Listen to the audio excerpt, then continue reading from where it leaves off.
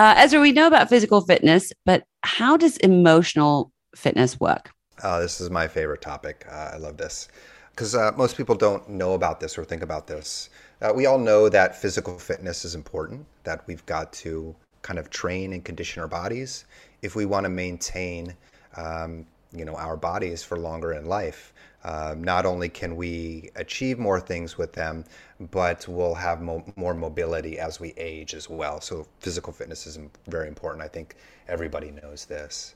Now, what's not talked about so much is emotional fitness, and this is kind of the area that I teach around, and I love because it's a huge part of my own story. And emotional fitness, you can kind of think of it in the same way. It's training those muscles, except these are kind of internal muscles around emotions. So it's kind of training those internal muscles, those internal emotional muscles, to be stronger, to be more resilient, to be more flexible and able to adapt to the challenges of life.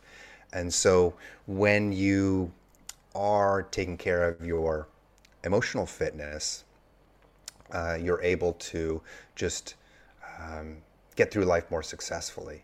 You're not pulled in every direction by what's happening around you. You have more control and what's the word? More like skill with your emotions. And you can see them when they come up and you can guide them to more positive directions.